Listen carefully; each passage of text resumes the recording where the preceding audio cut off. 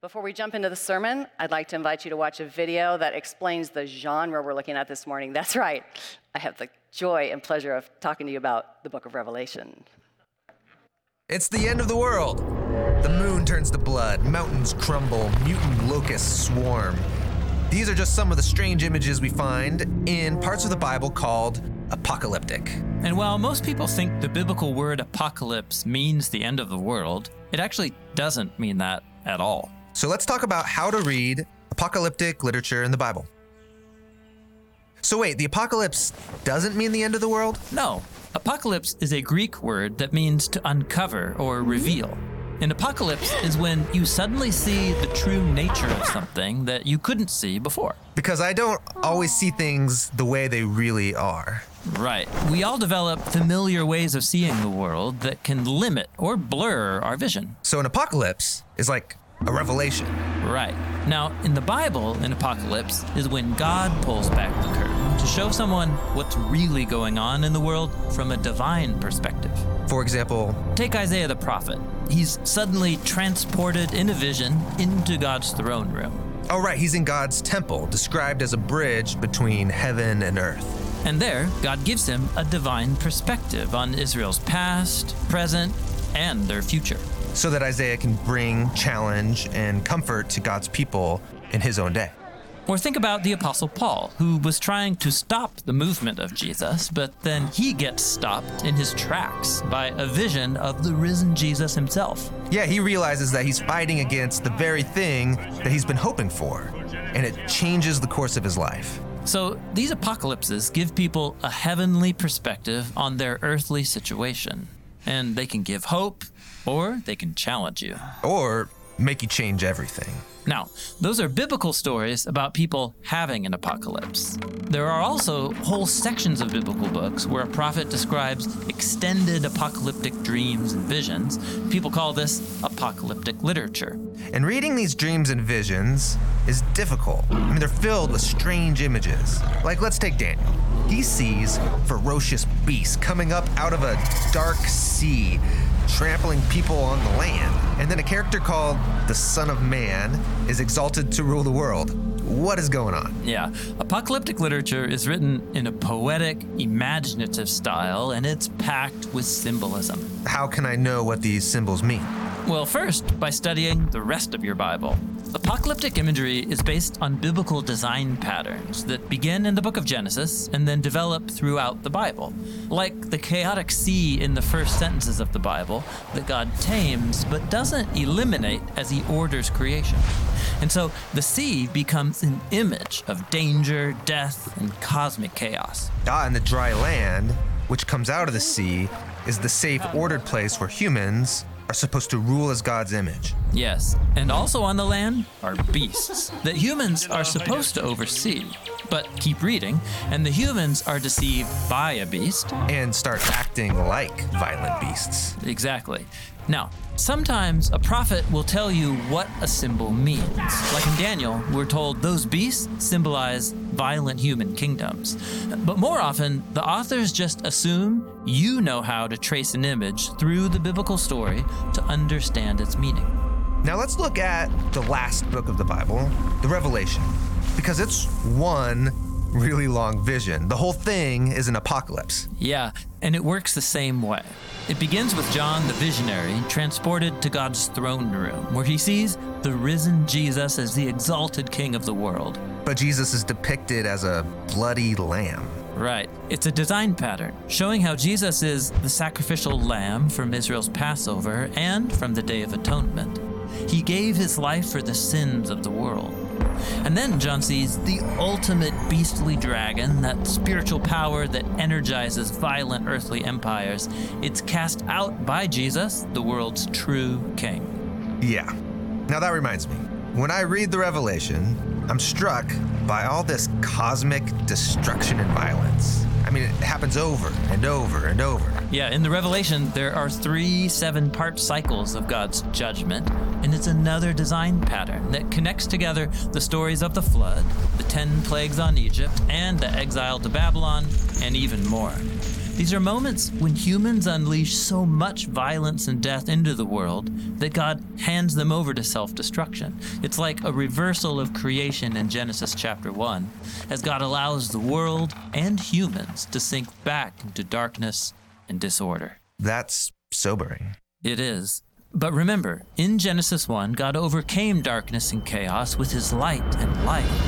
And so too in the Revelation. The death of Jesus and the death of the world as we know it is the pathway into the renewed creation that began with the resurrection of Jesus. And so while the Revelation feels like the end of the world, It's actually about the beginning of the renewed world, where heaven and earth are reunited and God's human images rule all creation in the love and power of God.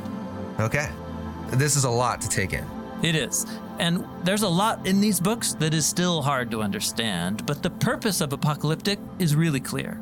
To give us a heavenly perspective on our earthly circumstances so that every generation of God's people can be challenged, comforted, and given hope for the future.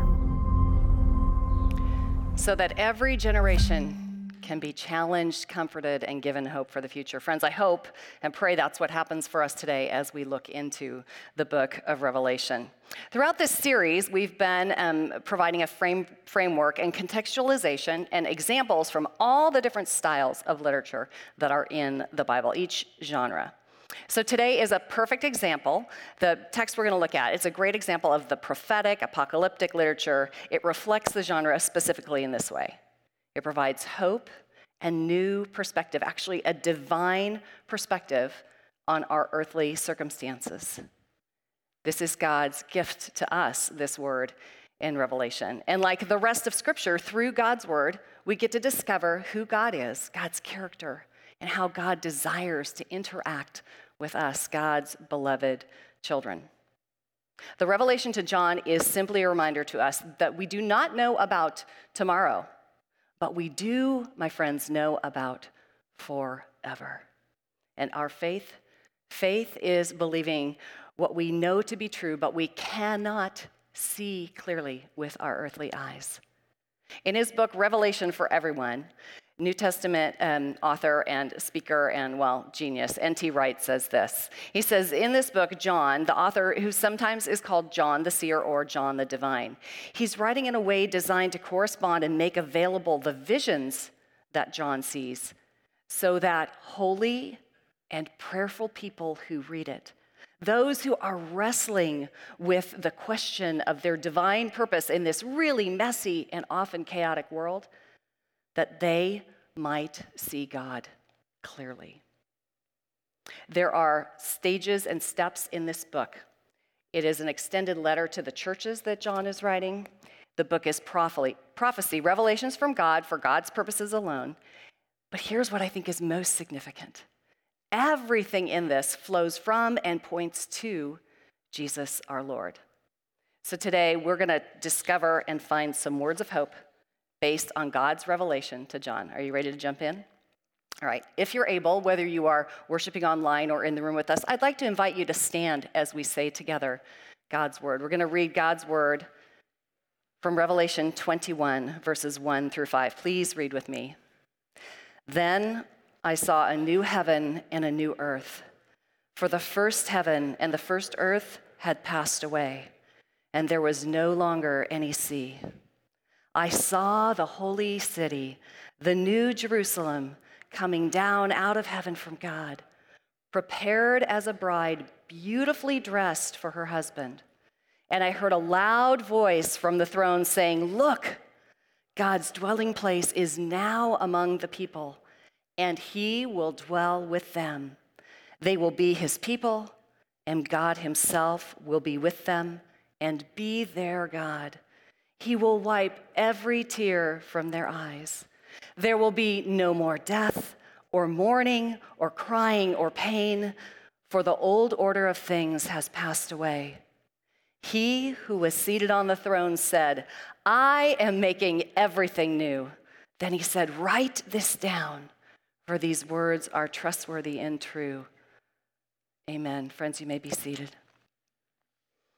You know, a friend of mine who loves Waze pointed out that though she has a map in her car that takes her step by step everywhere, she doesn't have it for her life, and sometimes she wishes she does. Sound familiar? I think that that is often how we feel in our faith lives. I don't know about you, but as Allison even mentioned this morning, I don't have to know the next step. I have to know that God is with me.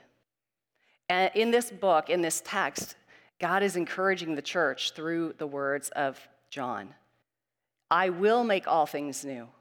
Notice the imagery of the sea that no longer exists, the chaos from the sea in Genesis, and now the chaos is gone.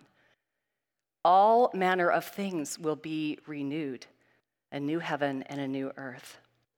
You and I, friends, those of us who follow Jesus, we are on a journey toward Christ, and we are parapedimus. We are pilgrims, people on the way to eternity. Now, we have some pilgrims. We have some Camino pilgrims in our midst. Lauren Ing, Lisa and Bob Hess, CG.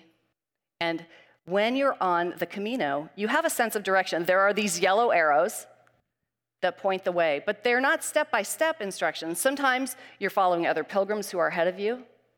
Sometimes arrows. You don't know the next step, but you do have an understanding of the destination. Sometimes you can't see the path at all. So my question for you is, when you can't see the path in your life, what do you do when you can't see anything? Well, for me, this is actually literally what happens to me every day. You see, what you may or may not know about me is that I am legally blind without my contacts in. So 20/20 means something that's 20 feet away appears 20 feet away. I have 1500 vision.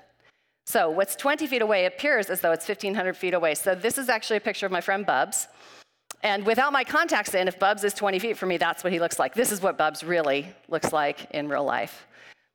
Needless to say, there are many times in my life when I cannot see if I do not have my contacts in or my glasses on. The reason I know Bubs is he was one of the guides on a rafting trip I went on about a month ago with a whole bunch of friends. We were in kayaks in class 2, 3, and 4 rapids. If you're a real rafter, that's not that big. For this girl, that was really big. You can see me fighting to keep my kayak upright, which I did almost the whole trip. We also had an opportunity to ride in some bigger rafts a couple of times, and that was fun as long as everything was going well. And everything did go well until the moment that it didn't. Oh yeah. The only person standing is the rafting guide. He's young, he's new, he was very afraid for his job after this event. But you can see that all 7 of us were ejected from the raft. That's not bad, right? We're all wearing life vests. They taught us how to float, what to do, that they'd come and pick us up. Look at this next shot. Where am I? Oh yeah, look at me. I'm turning away from the raft. I'm turning away from safety. Do you know why? Because the contacts had floated out and I could not see. What do we do when we cannot see? I had no idea the raft was literally right behind me. It was a class 4 rapid. The water whisked me around the great big rocks that you see in the right of the frame. I could not find a hand grip to hold. And so I was getting bashed into the rocks. Come on, that'll preach. That'll preach. When you bash into the rocks of life. Come on, people, you know your scriptures. So I'm around the other side of that big stack of rocks over there, trying to hold on, and I hear, Courtney! It's Bubs. But I couldn't see him, so I didn't know where he was. And I was facing the rock. You just have to envision this, clinging for life to the rock, right? He said, let go. I said, Bubs, I can't see you. He said, I know, but Courtney, you can hear me. I said, okay. So I let go, floated over, could hear he was on my left. I'm a fairly strong swimmer, swimming towards him. He said, I dropped a rope. I said, I'm sure you did, but I still can't see it. He said, reach your right hand straight up, and I did. And there was the rope. Turns out it was bright yellow, still couldn't see it. Now I'm trapped between the raft and the rocks that Bubs is tied up next to. And I said, okay, I'm still hanging on. He said, I'll get you, trust me. And I said, oh, I trust you, Bubs. He reached down with one hand. I'm not a petite person. I'm a medium person at best. He reached down and with one hand, this guy's like a middle school math teacher. I love him. He reached down. He grabbed the back of my vest and he hefted me all the way up onto my knees onto the raft. And I'm like, whoa! He said, I told you I'd get you. And I said, and I trust you. He said, you're really okay? And I said, yeah, this is going to be a great sermon illustration. What do you do when you cannot see? We feel directionless. Like me, the raft was right behind me, but because I couldn't see, I didn't actually turn the right way, so I had to listen instead. Friends, I'm wondering this morning, are you listening to the Holy Spirit in your life? Are you listening to the wisdom of others who've gone ahead of you, rafting the rough waters, and they point you to God? There is no map for tomorrow, ladies and gentlemen, but we can see the final destination of eternity.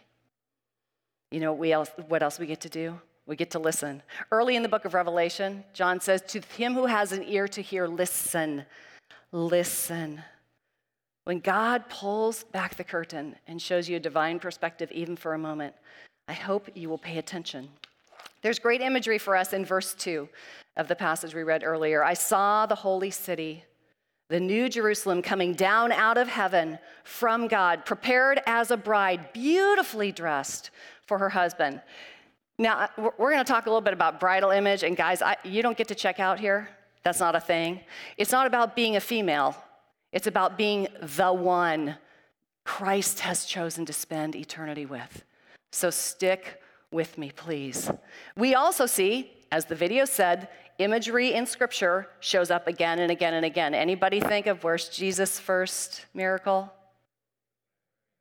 Pardon me? At a wedding, that's right, at a wedding, turns wine to water. There's imagery over and over and over again about what it means to be the chosen one, the bride of Christ. So in first century, what's happening? What does a bride actually have to do, and why this imagery? Well, the intersection is this. Most importantly, a bride has to wait. And she waits without knowledge. The way it works is the families make the arrangement, then the bride goes home to her family of origin, the groom stays at his home, and on an evening, she doesn't know which evening, she doesn't know how long she's going to have to wait, she doesn't know what the new house looks like, she doesn't know what the mother-in-law is going to be like. I mean, come on. She doesn't know these things, so she has to wait in faith that there's something good over here. And then what happens is the groom and his party, they come to get her in the dark of night. Yeah, it sounds a little spooky, it's not. They come to get her, and she also has to be prepared. Her lamps have to have oil in them. She has to be ready to go with him to this new house and to this new life. See, she's called, as we are, to live in an old place while preparing for the unknown new. That's us, citizens of heaven waiting here on earth. The other thing she does, she gets ready. She scrubs and scrubs and scrubs like between every toe, and then she puts on new garments. We do that for weddings today. We get dressed up. Listen to these words from Colossians 3:12 through 14 about what it means to be dressed like Christ. Therefore, as God's chosen people, holy and dearly loved, clothe yourselves, get dressed in compassion, kindness, humility, gentleness, and patience.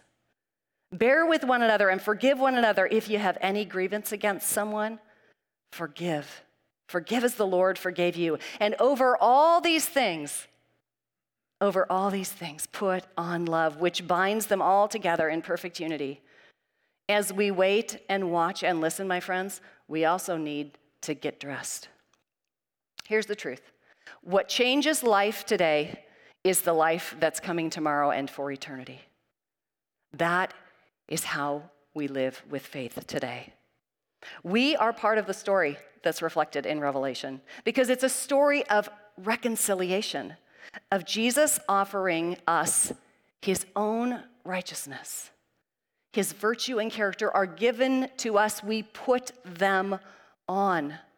Martin Luther called it alien righteousness. It's not of ourselves. It's nothing we can do or conjure up on our own. It's extranos from the Latin, from outside of us, from Jesus Christ. Listen, if you did not hear Ben Zulsdorf preach on God's righteousness last week, please go to the website. Please go to the sermons and watch. He did an amazing job of interpreting a very difficult concept. We get to live into and learn daily what it means to take on Christ's righteousness as our own. This dressing language also says this: we're going to take off the old and put on the new. It's part of what the baptisms are about. It's the idea that we go in dirty and come out clean, bathed in Christ's love and Christ's blood. Again, from N.T. Wright, if the gospel isn't transforming you, how can you trust it will transform something else, like any of the brokenness in this world? Your life, your struggles. How about hate or anger or inequity or injustice? Anybody else with me? I believe that the gospel, the good news of Christ, can transform me and transform those things in our world today. God says this: a new state of affairs has been brought into existence when we look at eternity. A door's been opened that nobody can shut, because Jesus Christ, the Lamb, is on the throne. We will all fall at Jesus' feet. That's the good news of the book of Revelation. So I want to know, have you allowed God to give you a new wardrobe? Have you put on the new? Traded your rags, as it were, for the beautiful robe of Christ? What changes life today is the life that's coming tomorrow in eternity. The bride needs endurance. You and I need endurance, like a child waiting for Christmas morning or a fiance waiting for a meeting. One of my favorite authors, Lou Smedes, in his book, Keeping Hope Alive, says this: the most important thing we can ever hope for from God is God himself, my friends. Hope that he will be with us in our troubles, not necessarily to take them away, but always to be there. Now listen to this: under us to hold us up, ahead of us to lead the way, behind us to push us along, and over us to keep an eye on us, finally in us to keep alive our hopes of getting beyond our troubles as we await this new heaven and new earth. Newness itself will be renewed. So instead of a mere transition, everything will be renewed by God in perfection. God is coming to live forever in our midst. A healing, comforting, celebrating presence. Christ announced that truth repeatedly as he walked the earth. Look at this passage from John. This is the Message version. Don't let this, he means this life, don't let this rattle you. You trust God, don't you? Trust me. Jesus says, trust me. There is plenty of room for you in my Father's home. If it weren't so, would I have told you that I'm on my way to get a room ready for you? And if I'm on my way to get your room ready, I'll come back and get you so you can live where I live. Hey, friends, that's what I want. I want to live where Jesus lives. And you already know the road I'm taking. We already know, my friends, from God's word, from Genesis all the way to Revelation, we know who God is. We hear God's invitation. God's voice in the word, God's voice in our everyday lives matters. We're in a new family. You know, one of the joys of doing pastoral ministry is that I get to officiate weddings fairly often. And in each wedding has its own unique story. Each bride and groom come with their own set of worries. They're very, very long spreadsheets now. And I will tell you, it's true that at the wedding, anything can happen. Like, anything can happen. I could tell you some stories. I'll only tell you a couple. But one of the things that I learned early on is to assure the bride and groom, by the end of the day, no matter what, you'll be married. They're like, well, okay. Because they're thinking, it's going to be fine. Sure, it's going to be fine. I had a bride and groom go to take communion at the wedding. They turned around to the station, and their wedding planner had not set up communion. I'm like, oh, well, all right. So we prayed. Okay, that'll be okay, because guess what? They were married by the end of the day. I had a bride and groom at an outdoor ceremony. It was a little windy, long veil. Anybody remember the Unity candles of the early 2000s? No, she didn't. No, there was no fire. Because I said to the bride, I'm going to have to call an audible because I think you're going to catch fire if we do the Unity candle. And she looked at me and I said, and you'll be married by the end of the day. We know the end of this story.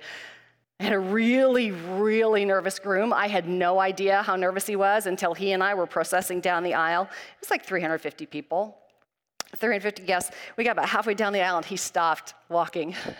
And I turned, I looked at him with like my calmest grin. I'm like, hey, what's going on? And he said, this just got really real, Courtney. He's looking around at the people, and I'm like, eyes to me. Just look at me. No, I mean, are we really going to do this? It's really real. And I said, oh, do you know the great news? He said, no, I don't. What's the great news? And I said, I want you to think about your bride.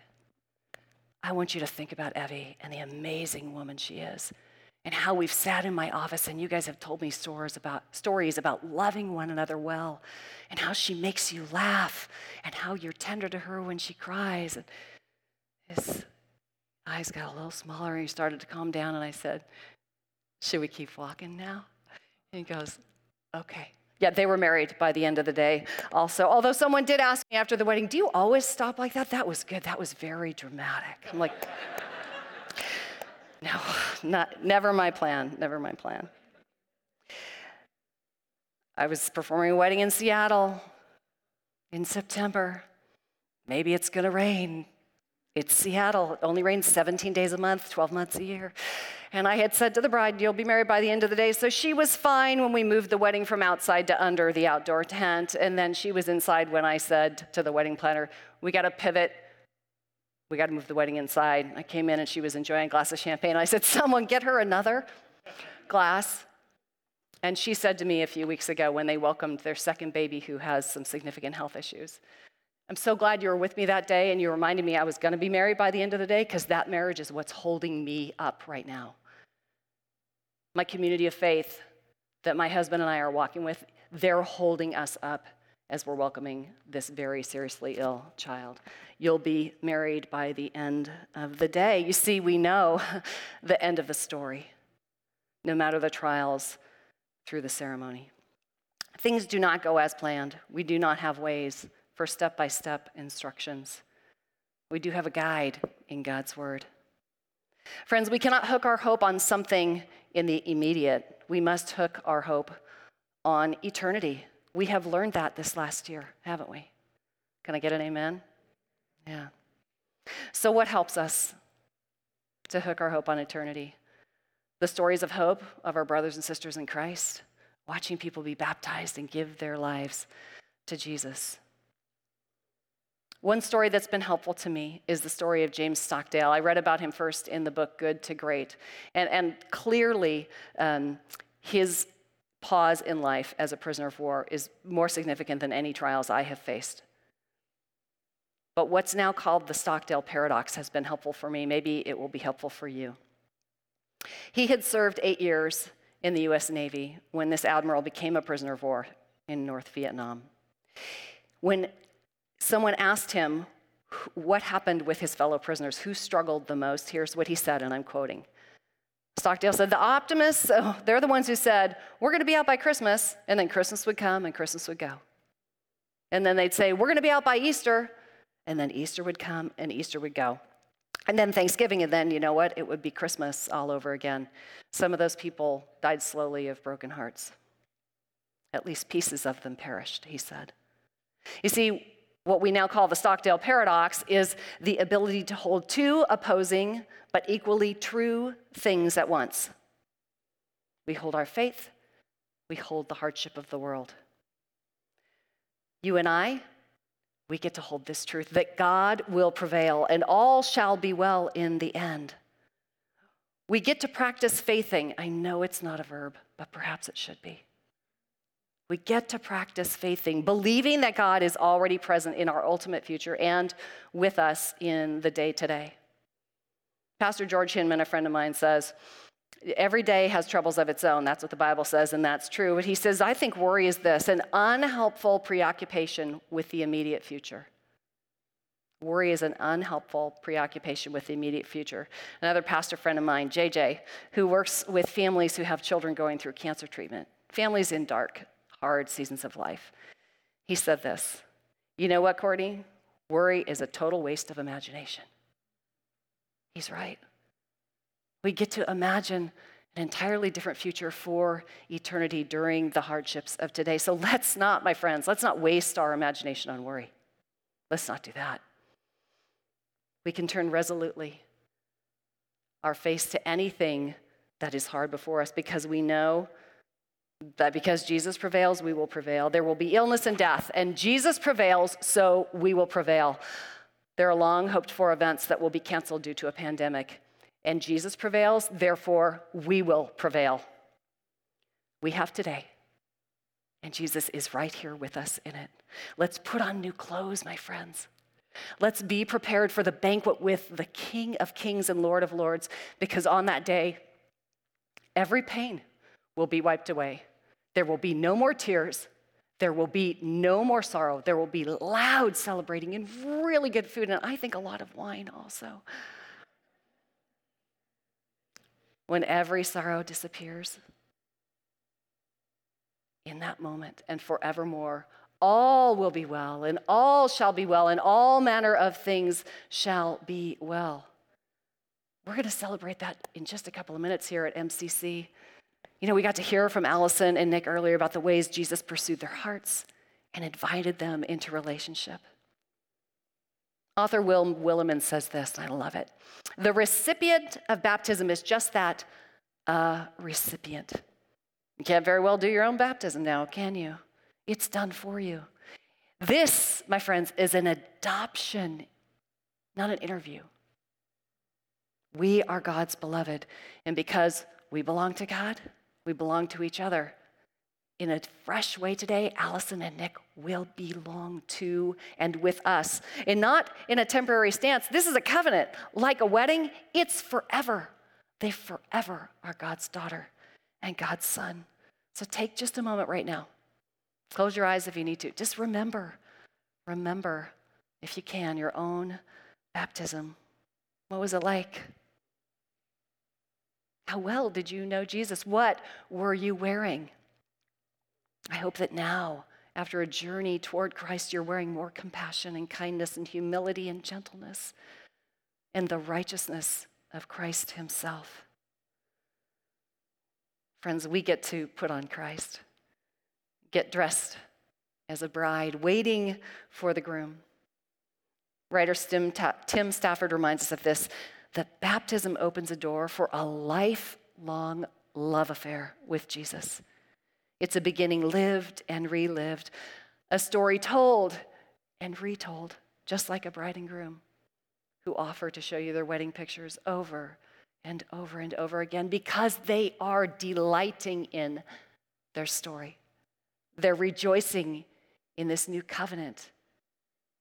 We are God's bride. Today and every day we get to say, God, I give you myself for the best of my life and the rest of my life. It's true. God is under us to hold us up, ahead of us to lead the way, behind us to push us along, over us to keep an eye on us, and in us to keep our hopes alive. Even August 22nd, 2021. I'd like to invite the band out. As they come out, I want you to remember that today you get to hook your hope on eternity. Would you pray with me? All shall be well, God. All shall be well, and all manner of things shall be well, because you have called your servants to venture to places we cannot see, to an ending we actually trust, by paths yet untrodden and through perils yet unknown. So God, who is, who was, and who evermore will be, you have the victory. And as your bride, we wait with joy. We get dressed, ready for the eternal celebration reflected in what we're going to do today in baptizing Allison and Nick.